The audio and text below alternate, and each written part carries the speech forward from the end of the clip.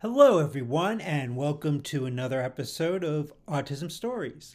I'm your host, Doug Bletcher, the founder of Autism Personal Coach. Autistic people are the true experts of the autistic experience, and Autism Stories is where we interview autistic people to learn from their stories, experiences, and get their insights. If you would like to be notified about each week's episode of Autism Stories, we suggest you subscribe on your favorite podcast listening platform. We would also appreciate it if you could give us a positive rating and review, as it will help others to learn about autism stories.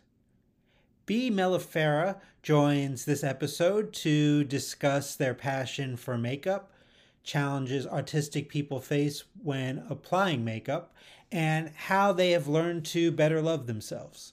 We hope you enjoy today's conversation.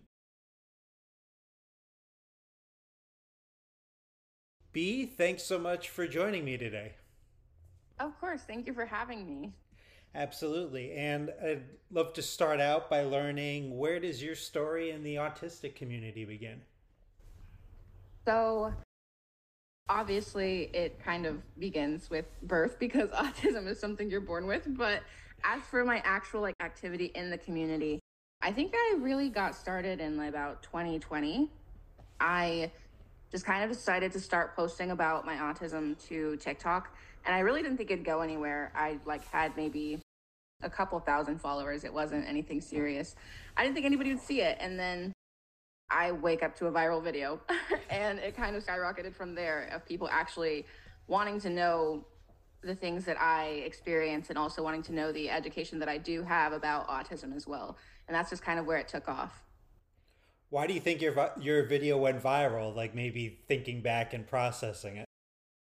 Honestly, I'm not sure. It always feels like the videos that I put the least effort into are the ones that go viral, and then the ones that I worked on so hard and I'm like, this is it. It's like that one doesn't go anywhere. So I don't really understand why the one that went viral went viral. Gotcha. Now, one of the most important things we can do is to learn to love ourselves. And you shared on social media last year, you're finally getting to that point. What were some of the most important things for you to kind of get to that point of self compassion, self love, all those types of things? I think that for that, it was kind of a mixture of things. One was I kind of just stopped caring so much about what other people think, because my whole life, before I even knew I was autistic, of course, was people constantly picking at why do you do things that way? Why do you act that way? Why do you do this when you're happy? Why do you do this when you're upset? The things you're interested in are stupid. And it's I start to kind of become like a shell of who I was, and kind of withdraw within myself and start to heavily mask. And I think that just realizing that, you know, I don't have to do that, and I don't deserve to have to put myself into this societally acceptable box in order to be seen as a person, and that I only have this one life that I get to live and I should honor myself in it. And so I just kind of decided, you don't have to wait until you drop 30 pounds to wear the dress you want to wear. You don't have to wait until you have the perfect partner to go do these traveling and dates and stuff. You could just do it on your own.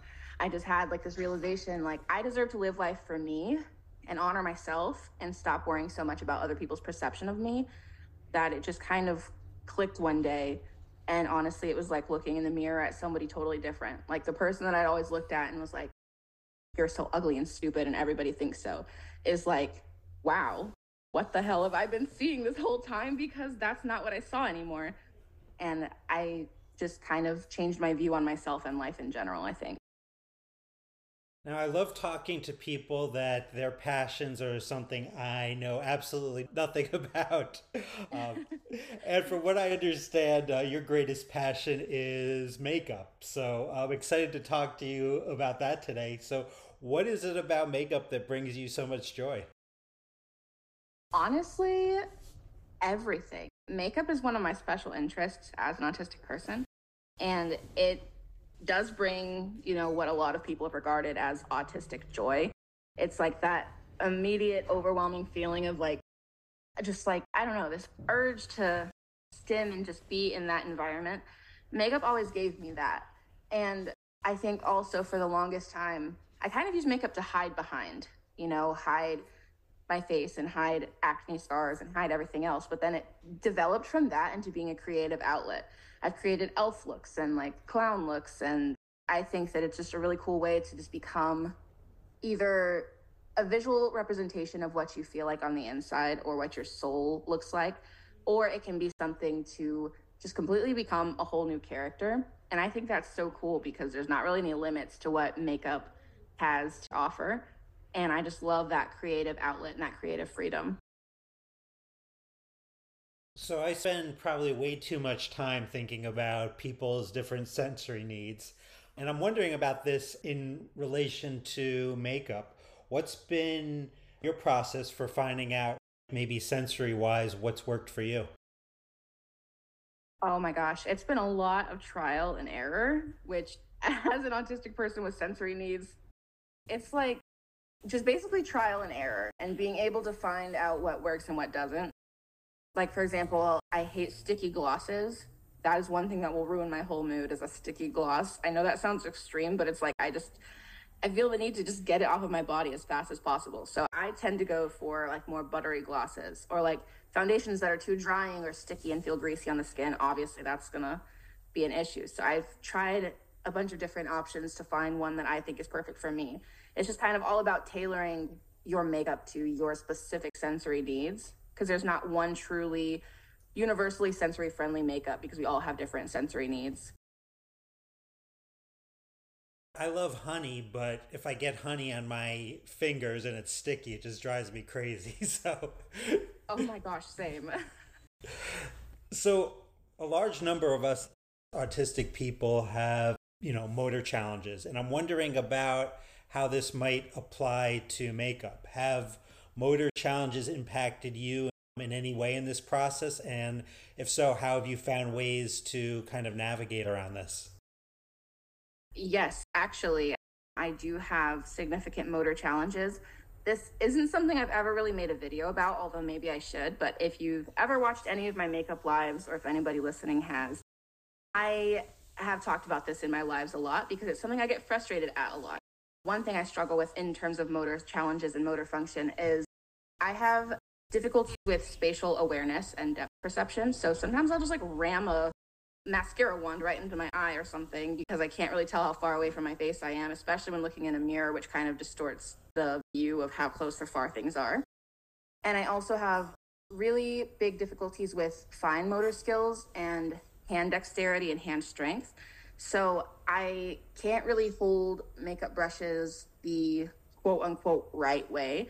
So a lot of times if you watch my videos or my lives, I kind of have my makeup brushes like propped between my fingers in a specific way, or I'll have my hands resting on my face or the palette or the mirror, basically to kind of provide me extra stability because I can't really grip my makeup brushes the way that is technically the proper way to do it. And my hands kind of cramp up and spasm up, and I can't really hold things properly. And that translates to like pencils and crayons and markers and things too that I was kind of scolded in school for. So that's one of the biggest challenges I think with makeup is I just have to kind of find a way to position myself in a different way or hold things a different way, basically accommodate myself so that I can continue to do my passion without basically struggling the whole time to do the most basic aspects of it. And if there's an autistic person listening who wants to start getting into makeup, what would be a good place to start? I think honestly, you don't need to splurge to start doing makeup.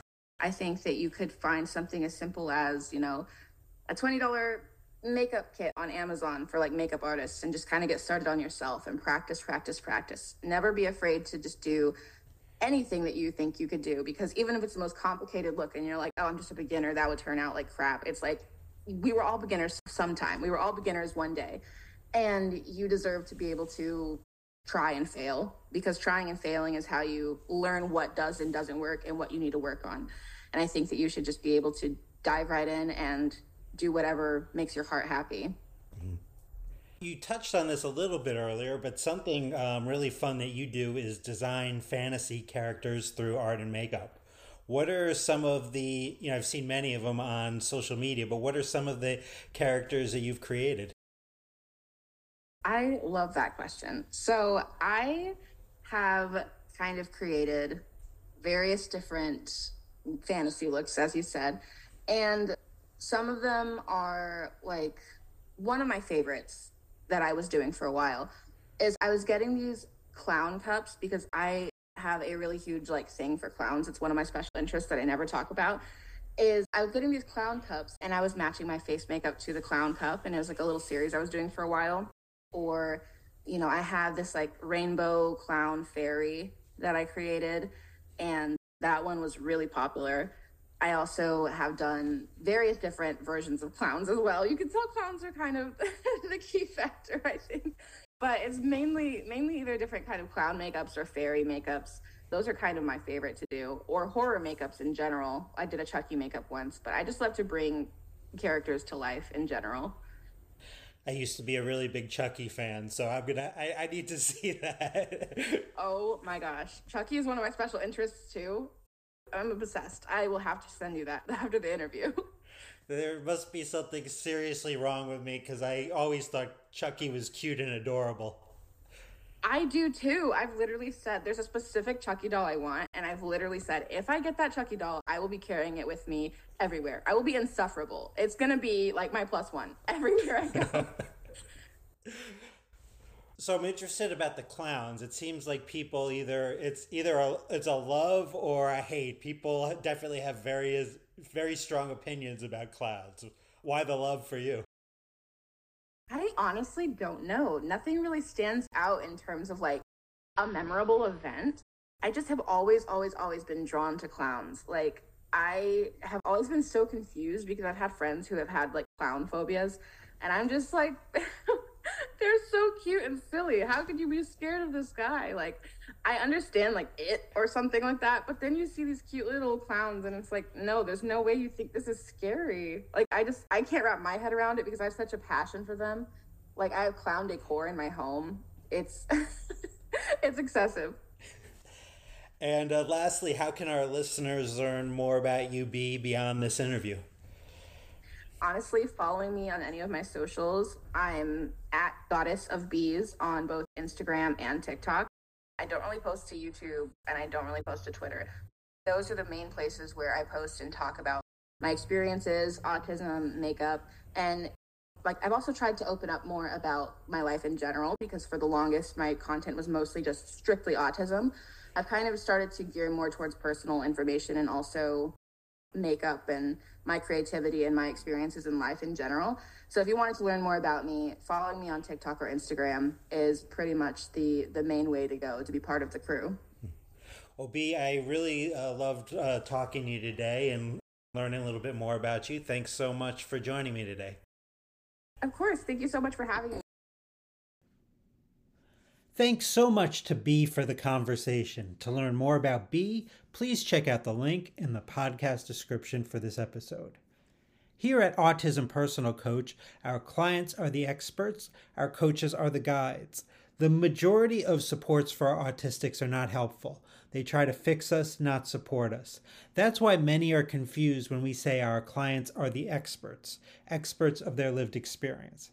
Our clients are the experts for what's worked for them and about the things that they need and want in their lives. Our coaches first listen to our clients, then ask thoughtful questions, offer resources, and strategize with our clients so they can get what they need to thrive.